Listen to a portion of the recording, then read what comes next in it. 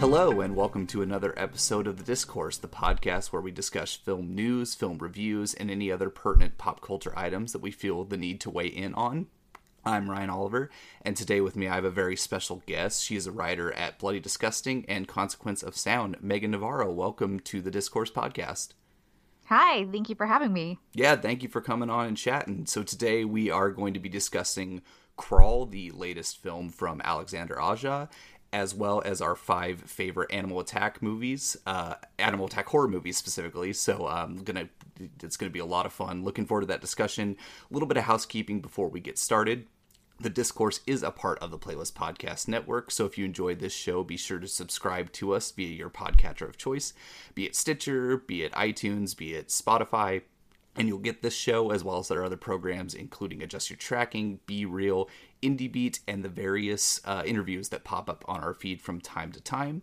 So with the housekeeping out of the way, when I have guests on the show, usually I like to ask if there's anything that you've been into this week, anything that you want to plug for our listeners. So Megan, you have the floor. What have you been watching this week that you would recommend people check out? I really want to put The Boys on people's radar. It's not out yet. It comes out July 26th on Amazon Prime. But in a crowded summer season, I don't want it to get lost. It's a show based on Garth Ennis's comic series that kind of shows the darker side of superheroes. And The Boys is the vigilante group that tries to keep them in line, essentially. So it's extremely violent, extremely bloody. It's great. It stars Carl Urban in the lead and Jack Quaid as his kind of sidekick. But yeah, I love this show. It's like 8 episodes long. It's going to drop in 2 weeks, and I just really want people to watch it. So that's the biggest thing that I've been watching. And Under the Silver Lake is now on Amazon Prime. I feel like that one was also an under the radar movie that I really would like people to check out as well. That one's more trippy noir. But yeah. And where is The Boys? I don't know if did you mention where The Boys will be streaming? Yeah, Amazon Prime. Oh, it'll be on Amazon Prime. Yeah, these are both Amazon Prime, so I guess I'm plugging Amazon Prime today. But yeah, July 26th, Amazon Prime, all 8 episodes of The Boys. And then you can watch Under the Silver Lake right now on Amazon Prime. Awesome. The Boys looks interesting. I remember seeing the trailer for that, and I cannot wait to check it out. I'm glad that it sounds is as awesome as it sounds. And Under the Silver Lake, I think I need to give another shot. I was a little cool on it, even though I found a lot of interesting things about it. Yeah. And I look forward to checking that out again now that it's streaming. I haven't been watching a ton this week, but I have a new weird obsession. Like I see every once in a while I'll see a movie where that's just so bananas and so out there that I feel the need that I have to continuously watch it to kind of figure out what the hell is happening. And that movie is Night Killer. Have you heard of this movie? Is this the recent Severin release? It is, yes. Oh my gosh. So okay, tell me about it, because I've been hearing that it's bananas, but I don't know anything about it. Okay, so essentially, it's directed by Claudio Fragasso, notoriously did Troll 2, so that alone, okay. Yeah, with a uncredited reshoots by his usual partner Bruno Mattei, and it wants to be like the initial cut of the movie was supposed to be this psychological thriller about trauma, and then Claudio Fragasso turned his cut in, and they said it needs to have a little bit more gore, a little bit more of that in it. So Bruno Mattei did these uncredited reshoots. So it's this movie about trauma with a killer in a very, very bad Freddy Krueger knockoff mask and an oversized claw. And it's not a creature, it's an actual person wearing these things. And there's these killing scenes that are seemingly unrelated to the plot at hand, about this woman who doesn't remember the attack by this killer and is sort of suicidal, but then is trying to reconcile what happened and then exact her revenge. Meanwhile, there's this other guy that comes into play with the most craziest acting eyes I've ever seen. it makes no sense, and it has two of the most baffling twists that I've ever seen in a movie. And I always roll the dice on Severin stuff because I just love the work that they put out. So, and if it's an Italian horror movie, then I'm on board. Say no more. But this one is just so baffling to me, and I think I've watched it about 3 times at this point, and I still Oh my God. and I still can't quite figure it out. But I think I need to get this. This sounds amazing. you should 100%. I recommend it. So like, you know what you're getting into, but if this sounds like your bag, I 100% recommend it. It's pretty nuts. I love nuts. I love crazy 80s stuff. So that sounds amazing. Good recommendation. I couldn't recommend it enough. And then last thing I'll say about it, in typical Italian movie marketing fashion, it came out in Italy as The Texas Chainsaw Massacre 3. Of course it did. Of course it did. Like, I think the same year or the year before the actual Texas Chainsaw Massacre 3 came out. So that's, yeah, of course it did. It has nothing to do with it. Not even remotely close. But that Good marketing, so that'll work. Yes, yeah, it'll work. Yeah, I'm sure people went and saw it or bought it on VHS. I don't know if it actually came to theaters or not, but I'll have to. There's an interview on the Blu-ray with Fragasso that I haven't got a chance to watch yet, but I want to see that for more clarity if it's possible. Awesome. But that is Night Killer and The Boys and Under the Silver Lake. Be sure to check those out. So let's go ahead and move on to our featured review of Crawl. Awesome. Let's do it. This is the latest film from Alexander Aja. It is produced by Sam Raimi. The plot synopsis of IMDb is: a young woman, while attempting to save her father during a Category 5 hurricane, finds herself trapped in a flooding house and must fight for her life against alligators. The movie stars Kayla Scodelario, hopefully I'm pronouncing that correctly, and Barry Pepper. Now, we, in our circles, talked about this movie quite a bit from when the trailer came out, that it looked like a really fun summer B movie, and I think a lot of us were taken aback. I'll just address the problem up front, that we were taken aback that this movie was really not screened for a lot of press.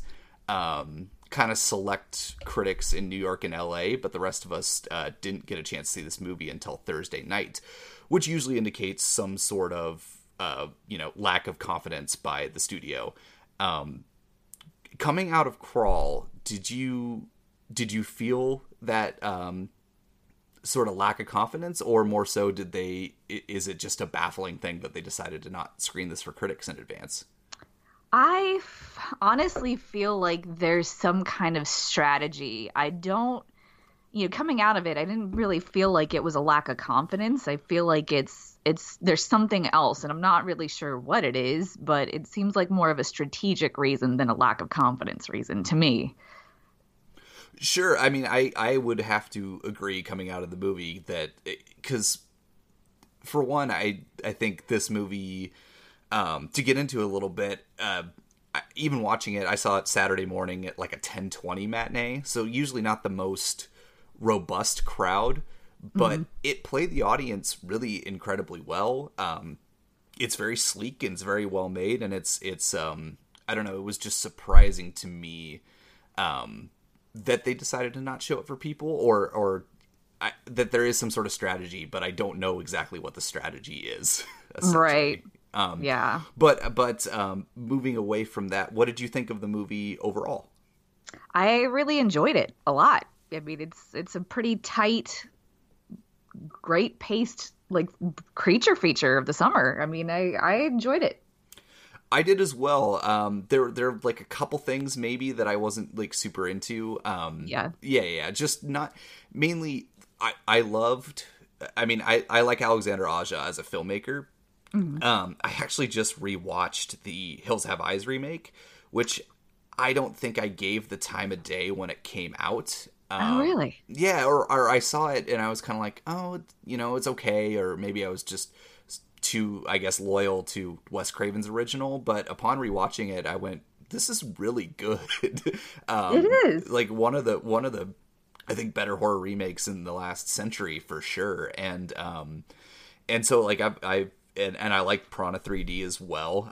Fun creature feature, another remake. But he's a craftsman, and I think I appreciate that more than anything, is like his fluid camera work and his ability to build tension, and there's a clarity to the movie that, you know, you could tell everything that's happening, and Yes. all that's great. I love the sort of like blood and sweat and tears and mud that Scudelario and Barry Pepper put into the movie. Oh my gosh, yes. They're just, yeah, the athleticism of them is just like, it's really, really impressive. So I think it's a blast.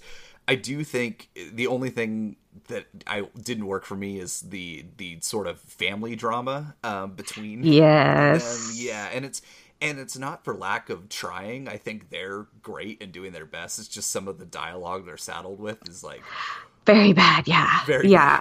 very bad. But that accounts for maybe what, 5 to 7 minutes of this 87-minute movie. Right. It's just a plot device to get them in the same place at the beginning, you know. It's just this kind of like, yeah, we're estranged, but let me go check on dad. And it really, you know, is a minor. It does, in fact, like you said, it's a non-entity once things get going.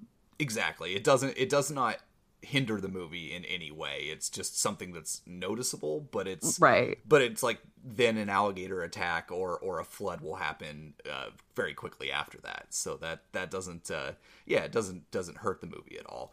Yeah. I think the movie's a lot of fun, and you know, it looking at the box office, it made 12 million this weekend, which is about its budget, which is not bad opening for, but I don't know, I feel like it could have opened better with word of mouth screenings or something. A little bit more, something, a little bit more marketing. And maybe that's part of the strategy, is that, you know, let's cut down on our marketing and just let the movie build a word of mouth after the fact. I mean, my Thursday night screening was packed. So it's possible it's one of those sleeper hits of the summer. I'm hoping, you know, I think it deserves it. Absolutely. That's heartening to hear. And even, like I said, my showing at 10:20 wasn't packed, but it was about half full, which at 10:20 in the morning is pretty good. Is pretty good for something that's not an animated film. So, I think the movie is a blast. Hopefully it is a sleeper hit. I did mention, and I said something on Twitter to this effect, and who knows if the movie was done in time or not. I know you and I are both fans of the new Pet Sematary, but this almost should have been Paramount's South by Southwest genre play, because I feel like this one could have used the boost, because Pet Sematary was probably going to do what it was going to do regardless, because it's a known entity. But right, I don't know, maybe this could have helped, but given the release date, maybe it just wasn't done yet. Yeah, I don't know. I mean, for sure, I agree that it could have had a boost, but you know, I would like to be a fly on the wall of like the marketing, you know, team's discussions on how to unroll this movie. I looked into a little bit, you know, Piranha 3D didn't screen for critics either. I think it did the same thing where it's like limited. LA and New York got kind of access, probably via junket, or maybe it was a screening, but maybe it's just like a kind of blueprint of how you do these weird summer creature feature popcorny type movies. I'm not sure what the logic is, but you know, I can't say it's embarrassment. It's a pretty fun movie. Oh, absolutely. And you mentioned Piranha 3D. I forgot that didn't screen for critics back in 2010. And that movie was also well received, just like this movie was.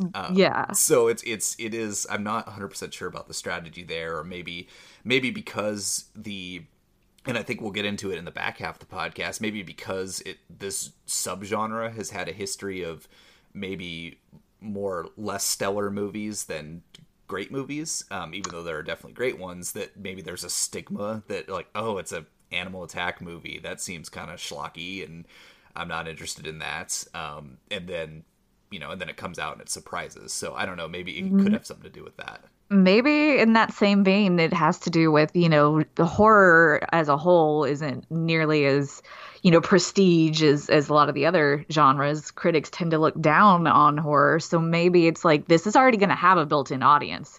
Why not, you know, just put it out? The audience, the horror crowd will show up for it.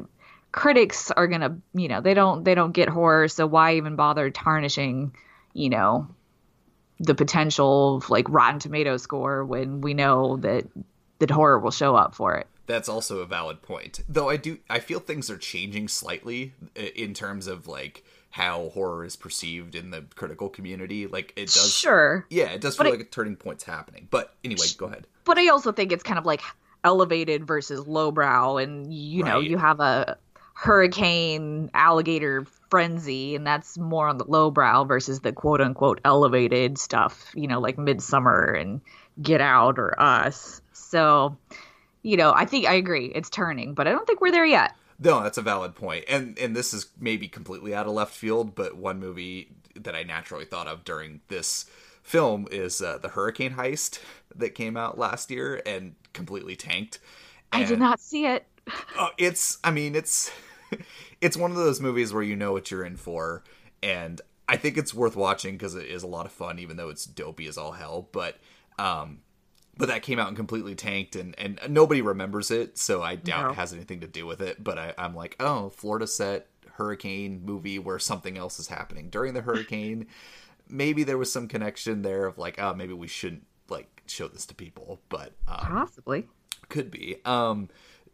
We tend on the show to usually do a spoiler section. Do you think there's anything like in spoilers worth diving into Crawl?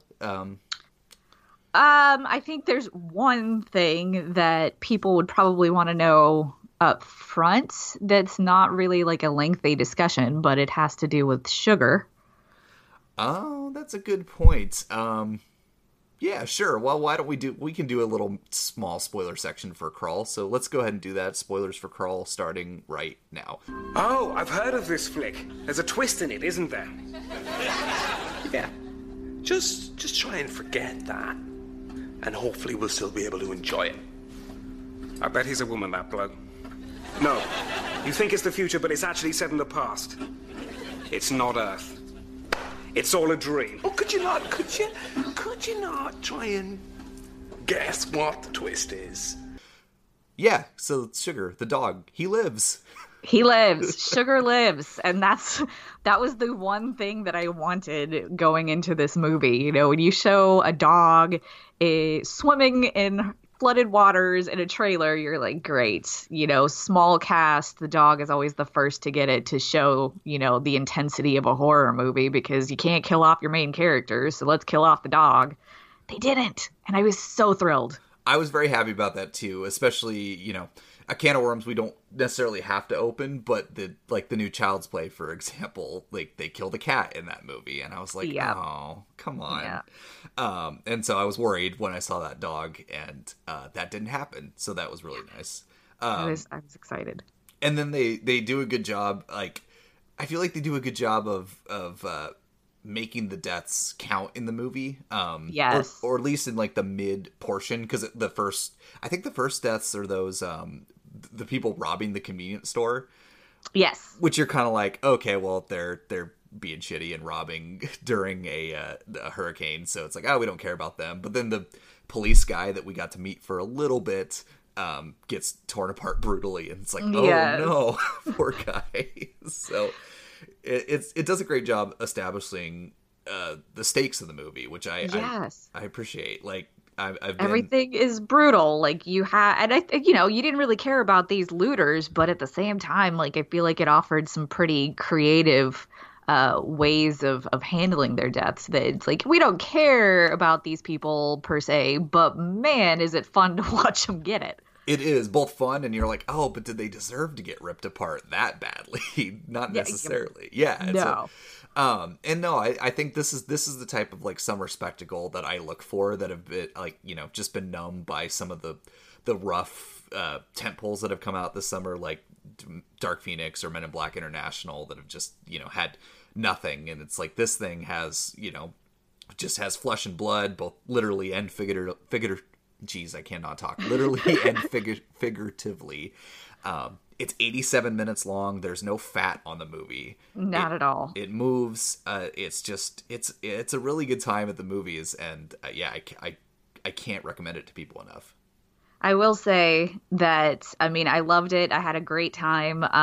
Alexandra Aja knows how to do tension and suspense and like visceral violence that you feel and you hear, and it's awful. But between this and Piranha, I'm kind of thinking the third act proves to be the weakest. Like, you have all of this ramp up of tension, and then it just kind of like that the last scene and set piece doesn't quite have the same like energy level that the rest of the movie does, and it's not enough of a deterrent or a flaw to like, I loved it anyways, beginning to end, but it did kind of like interestingly like calm down at the end. And some of the CG shows, like there's a specific scene involving Kaya in the basement or the crawl space, and she gets spiders on the face, and it's not as effective because there are obvious CG. Yes. And like you said earlier, there's some pretty laughable dialogue pieces, but I mean, in the grand scheme of things, it's a B movie creature feature, and it takes itself seriously, which I appreciate. And not a minute is wasted in that 87-minute runtime. So, there's some flaws, but it's pretty minor in comparison to the level of entertainment you're going to have. I would agree. And one thing I wanted to bring up that you mentioned, just mentioned, is that the taking itself seriously. Yes. I also appreciated that, and I don't like to review a review essentially, but I've seen the sentiment going around. I don't know if you've noticed it, that there's been I probably at least a half dozen of people I've noticed have been like, oh, it takes itself a little too seriously for my taste. Yes. But it's still fun. I'm like, but I like that it takes itself seriously. I do too. I mean, how many creature features are, built around intentional camp and being tongue-in-cheek? And if it did that, would the suspense and tension be what it was? No. No, not at all. So many of them are built around camp. And right. I feel like this one was more refreshing in that way. Like we kind of mentioned up top, like, we'll give that some of the dialogue is really, really rough in the movie. Like, there's no question about that. But it's not because it takes itself seriously that's a problem. It's just that some of the serious lines are kind of rough. But like the movie treats its material with respect while also understanding that it is a B movie creature feature. And I don't think that's an easy line to toe. And no. I think it toes it mostly well. I completely agree with you. Awesome. Well, any other thoughts on Crawl before we move on to the second half of the episode? Go see it. Go see it and make it the sleeper hit of the summer so that we could get more movies like this, because this is the precise type of movie that is meant for summer box office. All of the movies that we've had leading up to this point have been kind of disappointing, too dour or just too kind of repetitive. And this was a really fresh, breath of air. So go see it. Absolutely. So vote with your dollars. If you don't go see it, then we won't get more like it. So please do it.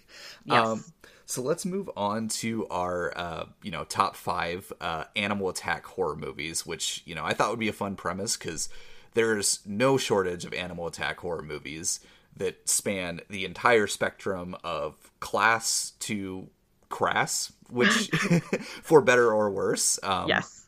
And one thing I will say up front before we get started, we talked off mic a little bit, and we agreed Jaws is off the table. So when they're inevitably, Jaws is not brought up, and people are like, why didn't you say Jaws? Because it's obvious, and Jaws is a given. Great. Yes, we love Jaws, but, might as well get some other movies that you haven't seen out there.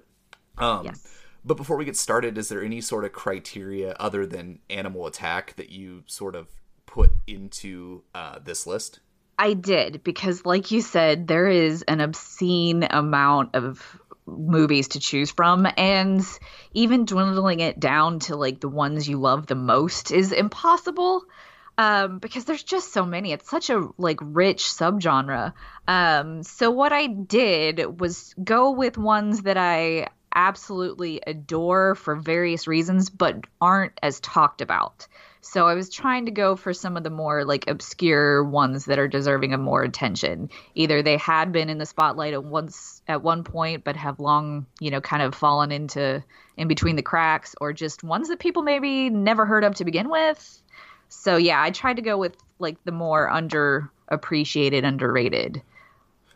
That's a great approach. That's kind of how I would say the start of my list is. I started doing that as well, and then sadly sort of gravitated towards some more known ones because there was something about it that I couldn't let go necessarily. I'm like, totally fine. But I love these ones that I need to talk about them. But I do have some honorable mentions as well that we could probably talk about at the end of the segment. But I did try to do the same thing. Maybe didn't do it as well, but I look forward to diving into these. Let's go ahead and get started. What is your number 5? Number 5 is one that I feel like it probably did well upon release, but we just don't talk about it anymore. It's Snakes on a Plane. Oh, yes. Okay. Yeah. As a perfect kind of counterbalance to the seriousness of Crawl, I went with pure, like, over the top, it knows what it wants to be, and it was still pretty fun, too. So Snakes on a Plane, we don't really, when we talk about animal attack movies, that never really comes up in discussion anymore. And I feel like it should, because it was the precise type of summer cheese. It knew what it wanted to be, but it was different. It was, and it was very, self-aware, especially, Yes. Based on the title alone. I haven't seen that movie probably since it came out in 2006. I should revisit it, because, like, if you remember, like, there was a lot of hype around the movie based on its name and premise, and then it came out and it just kind of fizzled. And like you said, people don't talk about it anymore. But I remember the movie being pretty fun, and I might have to give it a revisit.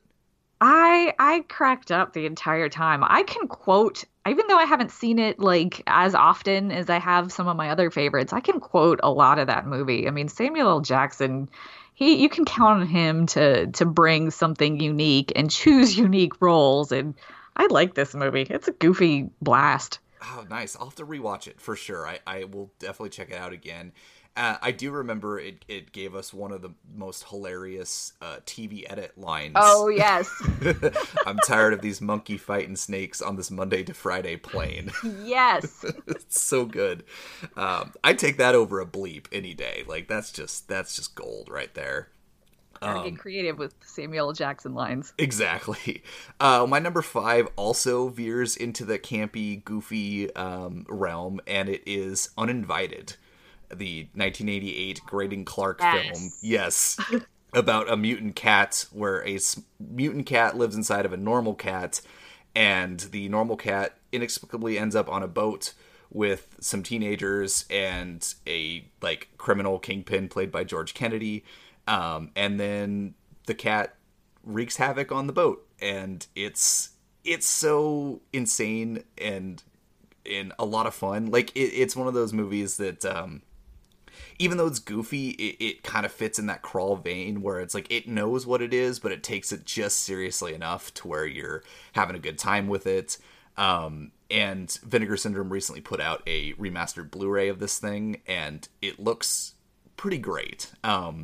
So I enjoy the hell out of this movie. I'm a big cat person, so I love cats too. Oh, nice. So I knew I had to have a cat horror movie on here.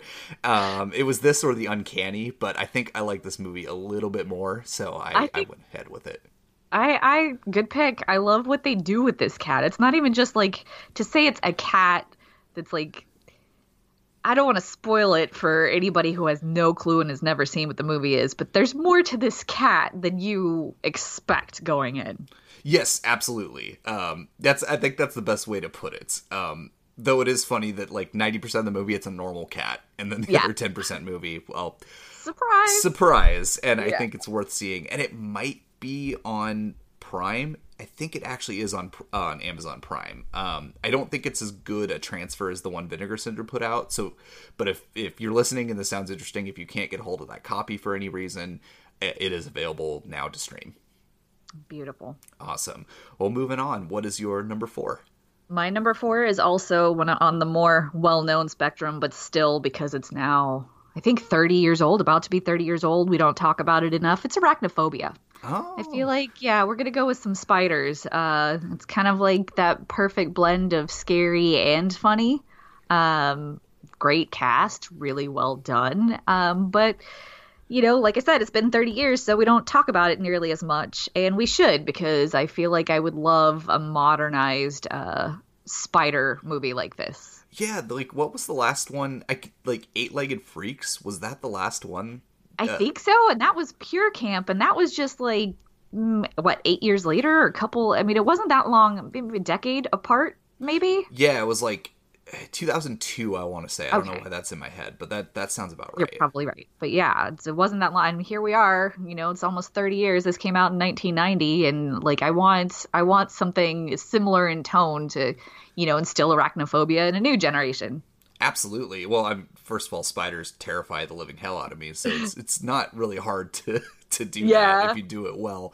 That I haven't seen that movie in years, but I love Arachnophobia. Like, that movie is a ton of fun. And I should revisit it. I think I remember watching it in like school randomly. Like one of those classes where you where you have like a substitute teacher, and they're like, "Oh, just watch this, kids." Yeah, just watch a movie, and I remember watching Arachnophobia, and I'm like, "Oh, this is awesome." So yeah, that movie is also a lot of fun and worth re-watching for sure. And it holds up because there's no CG. It's legit like spiders for the most part. I think that they had maybe a animatronic big bad for the final climax, but yeah, it's all legit actual spiders. So, it holds up well across the board. I'll have to rewatch it, and also shout out to John Goodman in that movie, who's just phenomenal. Yes. I mean, he usually is in most things, but as the Exterminator, he's just I love it so much. My number 4 is Day of the Animals. Have you seen this one? Oh, I feel like I have not, actually. It's 1977, directed by William Girdler, who also did Grizzly, which I actually haven't seen Grizzly. I know that's sort of his more well-known movie, but I haven't seen it, so I couldn't talk about it for this list. But Day of the Animals essentially it also sort of toes that line of like camp and seriousness, but the movie essentially opens with a title card that talks about the ozone layer deteriorating, and so these animal lovers are going on a hike, and at X amount of elevation feet, because of the deteriorating ozone layer, these animals are going crazy and start attacking people. And so the movie is like, it says like, this is a dramatic depiction of what could happen if we continue pollution or whatnot, and which I appreciate. I love a good environmentalist horror movie. It's very heavy-handed, as evident by that description. It almost feels like the director saw Night of the Living Dead, saw what Romero did, and was like, "Oh, I'd love to do something like that," but it was just without the subtlety at all. But I do think it works in its benefit, and it is actually like legit terrifying and also goofy, and at times, and I think it balances pretty well. And if nothing else, Leslie Nielsen's in the movie, and he fights a bear, and that's all I'll say. Well, that's all I need to sign up. Yeah. And it is streaming on Shudder currently. Perfect. Beautiful. It's worth checking out. That is Day of the Animals. So what is your number 3? Number 3 is my cat entry on this list. It is Burning Bright.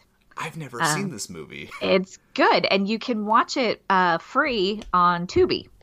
Okay. So it's basically a really perfect companion to Crawl. It takes itself seriously. Came out in 2010, directed by Carlos Brooks, and doesn't look like he's really done anything since. But it is a girl, a teenager, or really college aged. She is dealing with the loss of her mother. Her mother committed suicide, and she has an autistic brother. And because of these extra responsibilities in the wake of her mother committing suicide, she's, kind of struggling to get through college to pay for it. And her stepfather, or maybe he's really the boyfriend, I don't remember.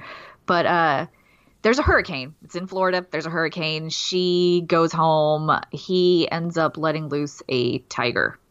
They're locked into this house during a hurricane with a tiger. Very carnivorous tiger.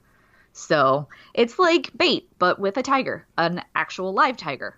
Oh my god, that sounds horrifying. I need to go seek this out. I've actually been seeing some of our colleagues really, really recommend this movie recently, and I'm glad it's on your list, and I just need to go see this movie. Yes, and it's available, so check it out. It's very tense. I feel like Crawl might be way more intense, but yeah, this one's really good.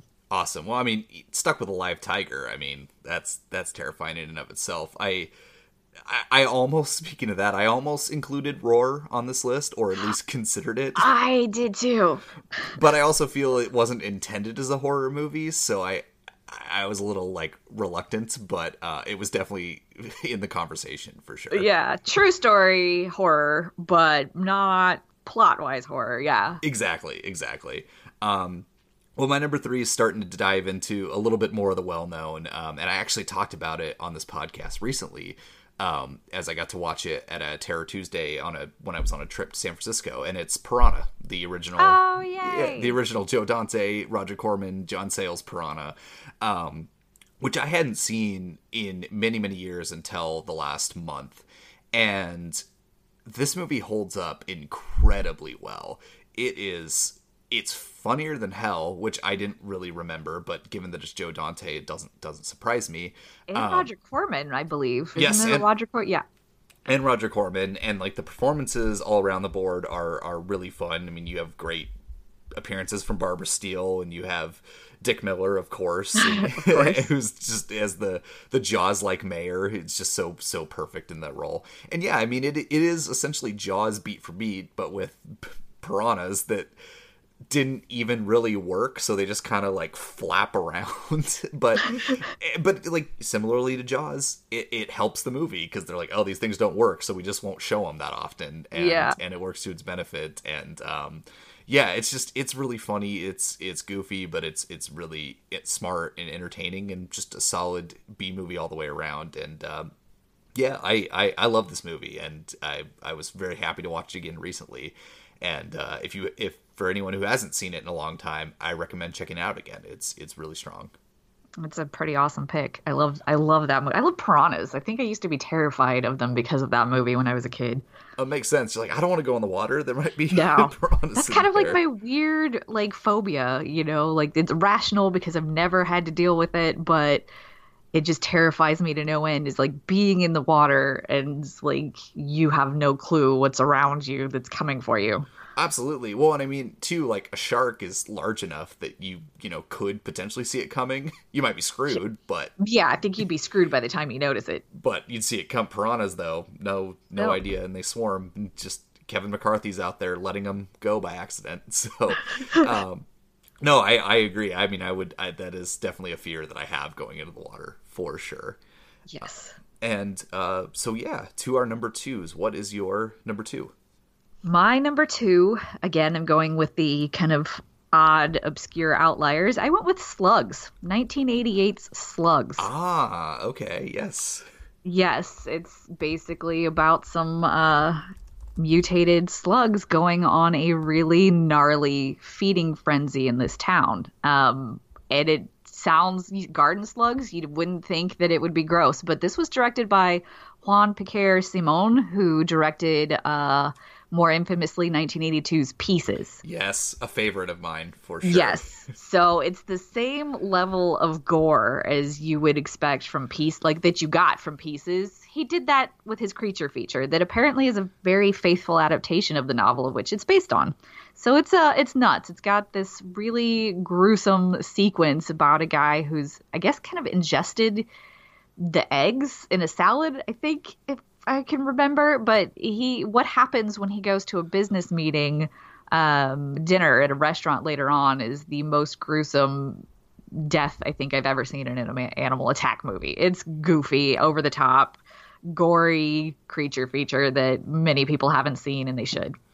I sadly have not seen this movie, despite being a huge fan of Simone and of Pieces specifically, but it's been on my radar for a long time. And I know Arrow put a Blu-ray out of it. It might be out of print. I'm not 100% certain, but I might just have to go to the video store and rent it one of these days. I know Shudder at some point had it available to watch. I don't know if it's still available, but it was. I'll have to double check. Yeah, I'll have to double check that as well. If it is, I know what I'm doing today. Yes. If it isn't, I will certainly seek it out. And who knows? Maybe the next season of The Last Drive-In, Joe Bob will pick it as an option. So that would be amazing. That would be great, and I would. Yeah, I need to see this movie. Yes, if you love pieces, you're going to have a field day with slugs. I can't wait. I need to do it. So my number two, I guess probably more on the serious end, my number two is White Dog. Yeah, the Samuel Fuller film from 1982. Definitely one of the more harrowing animal attack movies I've seen. For those who don't know the premise of the movie, it's essentially about these dogs who were viciously trained to attack black people. So it's a very Samuel Fuller movie. It's very confrontational, and it's very, just overall confrontational, in your face movie. It's a movie with sequences that I'll never forget, for better or worse, because it's just so harrowing, and it's more of probably a one-time watch movie for sure. It fits into that category, I think. But I think the power of the movie and how it uses just real life horror to tell a horror story, I feel like I couldn't exclude it off this list, even though I don't. It is a Criterion movie, so I know it's a little bit more well known, but I couldn't in good conscience leave it off this list. I think that's a great pick. Yeah, it's a great one, but also a movie that I'll probably never watch again. But I recommend everybody see at some point for sure. Awesome. All right, well, we're to it. We're to the final stretch. What is your number one animal attack horror movie? Razorback. 1984's Australian Razorback. I have not seen this movie. So It is interesting. It's kind of a little bit more. I mean, this boar is massive. A reporter is in Australia. American reporters in Australia reporting on this kind of shady animal processing plant, but she ends up going missing, and her husband comes looking for her, and he ends up teaming with some locals, and there has been this massive boar rampaging across the outback and killing people in gruesome ways, and it opens with like this pretty harrowing death of a child, which is a taboo in horror that they immediately shatter, but it's really good. It's very like stylistically Australian, and it's directed by Russell Mulcahy. I'm probably botching that. I apologize. But he's the director of the first two Highlander movies. He also went on to produce Bait, which is another animal attack movie that is a favorite of mine that almost made this list. But yeah, it's an underseen one. It's very different, very unique, and pretty brutal. And it's got really cool. It's kind of Jaws-like in that you've got this massive animatronic creature that didn't always cooperate, so they kind of had to use it wisely. Well, awesome. I'll have to check that out, because I usually go for Australian horror movies pretty hard. So this sounds amazing. And like, yeah, I've seen Highlander, but I'm not super familiar with a lot of the stuff that this director has done. I haven't seen Bait either, so that's something I should check out. I know I've heard good things. It looks like Razorback was also his first movie after like a storied career of music video directing. Yes. Nice. So, it definitely has that kind of style. There's always like this distinct visual aspect to directors who transition from music videos into film. And I feel like it has that sort of visual, almost dreamlike quality to it. But it's so good. Awesome. Well, I have a bunch of homework after your list. So I'm glad you went with these underrated picks, because this sounds awesome.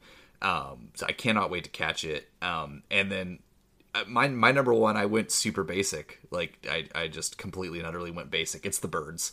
The Birds, awesome. But I mean, it was another one of those where I'm like, should I even mention The Birds? Like that should almost Why go not? with. Yeah, like it should almost go without saying. Like I should just leave it off the list, because it's such a beloved movie and we all love it. But I couldn't in good conscience pick anything above it. Yeah, that's what else to say, I guess. So those are our 5. Were there any honorable mentions? It sounds like there was a bunch that you that barely made the cuts that you wanted to give a shout out to.